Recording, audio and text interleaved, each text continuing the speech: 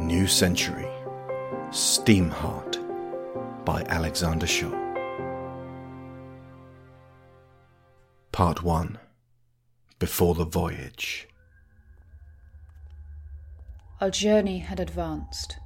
Our feet were almost come to that odd fork in being's road, eternity by term. Our pace took sudden awe, our feet reluctant led. Before were cities, but between, the forest of the dead.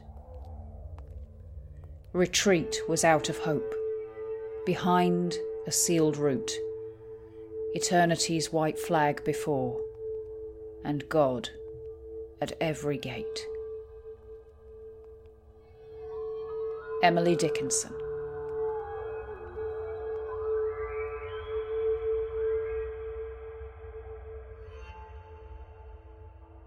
Chapter 1.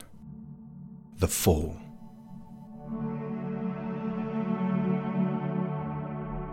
This is the story of the journey we took together. Each of us would lose something. Each of us would gain something. And not everyone would be coming back.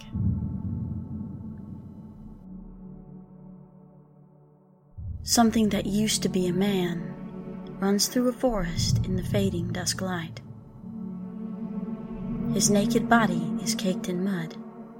Orange eyes search for prey and spy the walls and windows of buildings far off beyond the trees. His breathing is quick. The scent of cooking meat wafts in on the breeze. He makes his way towards a house where he will shortly attack the woman preparing the stew, only to have his throat cut by her husband. This one single moment will begin a chain reaction that will transform America. It is May 10th, 1872. The day our world changed and history diverged.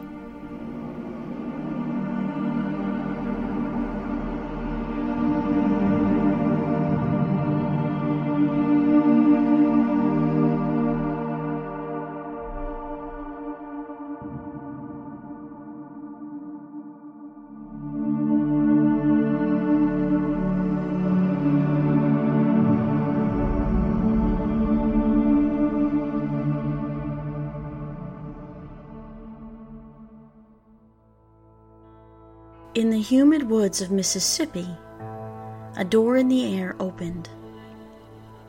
It was first discovered by a former Confederate Navy midshipman by the name of Darian Clay, a resident of those parts who was hunting for his supper. He would have been confronted by an aperture, a large tear in the fabric that borders the worlds.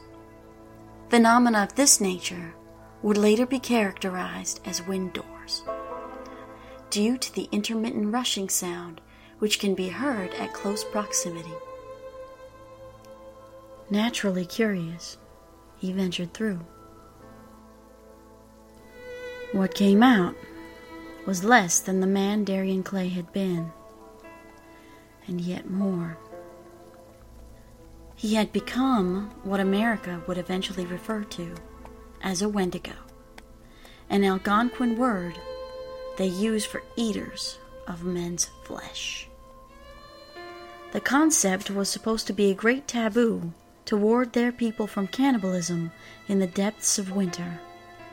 But now, in the feral eyes of this new species, we saw a dark reflection of man at his most savage. This is why that word was chosen, and mythology gave form to something new and very real. The first stages of the transformation take hours. The infected person's gait is lowered, alternating between stealthy, padding footfalls and rushing on all fours when prey is sighted. The frame and musculature warp and twist permanently to accommodate these movements that would be clumsy for a human, They tear the clothes from their bodies with sharp claws and teeth. Their movements become first erratic and twitchy, and then swift and decisive. And when they attack, it is with the lithe, powerful precision of a jungle cat. They are far from the mindless, dead, eating machine of the zombie, possess none of the fantastical weaknesses of the vampire, and unlike the werewolf, this metamorphosis is permanent. Their bite and their blood carry within them this infection, and those who survive an attack are mere hours from the same fate. The new condition invades their body and their mind. It takes them over, stealing away their humanity until they care for nothing more in this world than to run wild and to hunt. This happened with Helen Henshaw, the woman Mr. Clay attacked in her home that night, and the dozen people she bit in her rampage through the nearby houses before they brought her down. It was a plague we had never prepared for and could not conceive of. Wounds and blood were woefully underestimated for the horrors they contained. Those who turned after leaving bites of their own escaped off into the fields, onto darkened highways, through the forests and the rivers and the swamps. Nobody could get the word out in time to warn the new people they would encounter. We just didn't have the communication back then. And we had no notion of their cunning and ruthless drive for self-preservation. Worst of all was the vicious manner with which some folks reacted. Seeing shadows everywhere and dreaming up all kinds of reasons for the pandemic, including foreign food, Indian magic, and the voodoo of former slaves still living in that area. Gangs were assembled. Families were invaded and executed. Their houses burned to ash. Human beings were hunted down as the monsters stalked our homesteads. And in these ways, slower than you might think, Mississippi went under, followed by Louisiana and Alabama. People retreated to their houses and locked themselves in. The armies were mobilized, but far too many wound up defending fortresses and guarding survivors rather than going on the attack. The practices of the Civil War were still fresh in everybody's minds, and so too was the raw, wounded sentiment. National pride was at an all-time low, and Washington tarried in their response. But the southern door was not the only bridge between our world and the other place. In the frozen lands of Canada, out on Tehek Lake in Nunavut, the northern door. In the burning sands of Egypt, the eastern door. Amid the chaos that followed, with a speed and reach that eclipsed the black death before it, the Wendigo spread out across the continents of Africa, Asia, and Europe. By the following February, the rural contagions in the American South were still rife, but few had spread far north.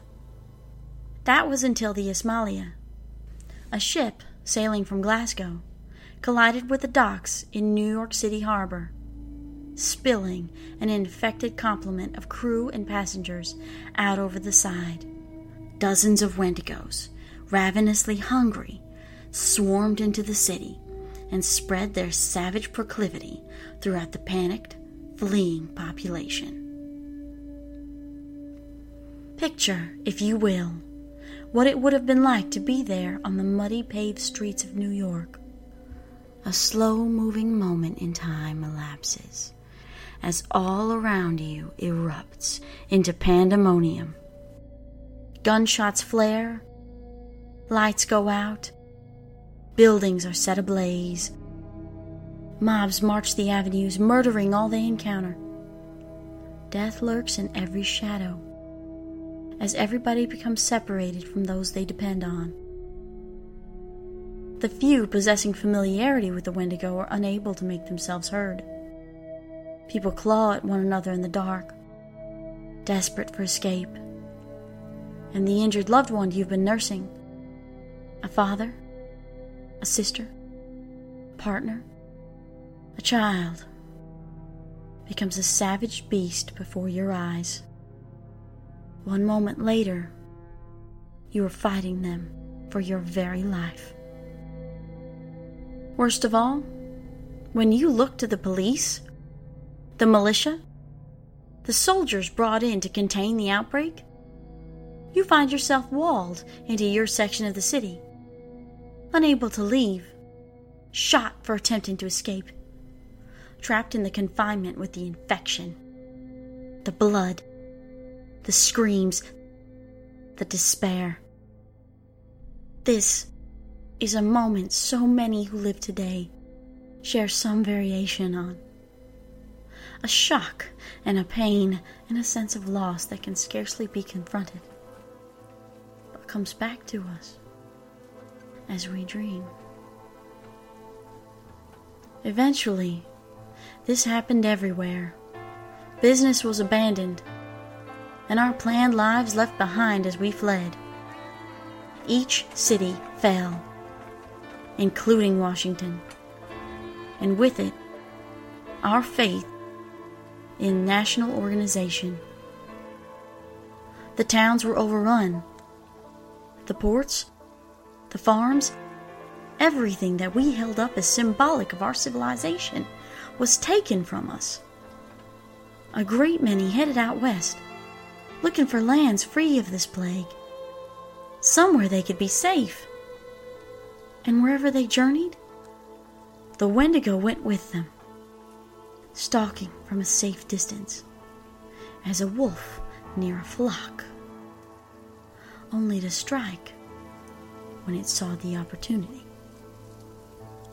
Looking back, it's no wonder so many Americans abandoned trust, abandoned government, abandoned hope.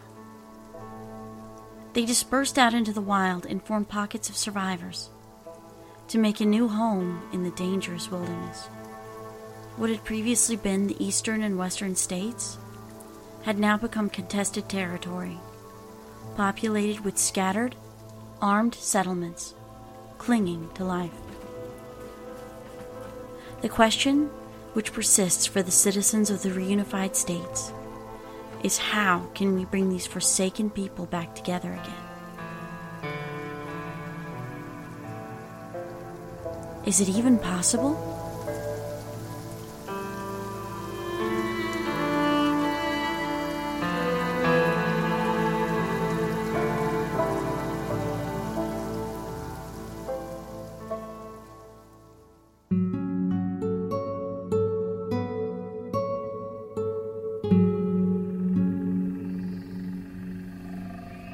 February 27th, 1883. Now. Under the cover of the green canopy of hanging leaves, within the sweltering heat haze, whispering wind breathing back and forth through its ephemeral aperture, the southern door waits. A woman emerges. Her RSA cartographer scout uniform is torn and bloodied at the shoulder and knee. Her face is caked in sweat. Her eyes are staring, and her breathing is ragged. Her name is Corporal Elizabeth Flynn, and she slumps down with her back to a tree, exhaustion threatening to overwhelm. After one blessed minute of rest granted to herself, she glances back at the doorway and struggles to her feet, regulating her thunderous heart and checking her pack. She has enough provisions to last 2 days in the wild. Her pistol has 2 bullets left. Her map is gone, dropped during a desperate escape. Not far away, she knows there are several horses tethered, awaiting riders who will now never return. she will have to set all but one of them free. Elizabeth removes her brown leather coat and inspects herself. Her injuries are moderate. She uses most of her small bottle of ethyl alcohol to clean the deep cuts, and, biting down on a stick, employs all of her medical gauze binding them. She checks her compass and finds north, knowing the nearest outpost at Vicksburg is 2 days' ride. And even that is on a skeletal staff, besieged repeatedly by the Southern Cross. She has seen the devastation that these cultists leave in their wake, stripping away everything of value like human locusts. There may not be a man alive when she gets there. Elizabeth steels herself and starts walking. She checks behind her from time to time. Praying, nothing has followed.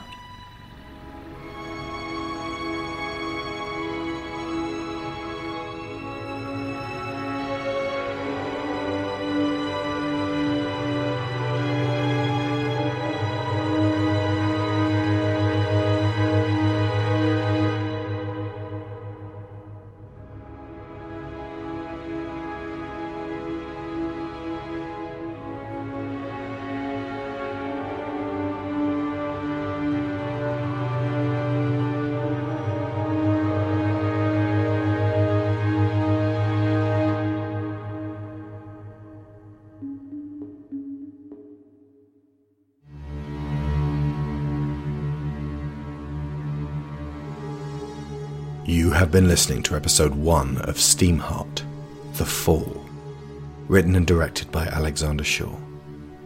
Annie Oakley performed by Loretta Saylor. Bessie Flynn performed by Theo Lee. Make Your Decision by Dan Phillipson of Shockwave Sound. Long Note 2 and Ossuary composed and performed by Kevin MacLeod of Incompetech.com.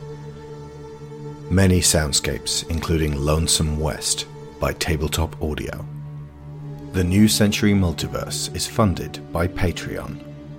Our $15 patrons get sponsor credit every episode, so thank you to Joel Robinson, Abel Savard, Michael Haskell, Joseph Gluck, Kevin Otero, Luke Hatfield, Nick Ord, Duran Barnett, Tom Painter, Finbar Nicole, Jameis Enright, Mark Luksch, Dan Mayer, Joe Crow, Chris Finnick, Toby Jungius, Dave Hickman, Aaron Lecluse, Kieran Dashler, and Lorraine Chisholm.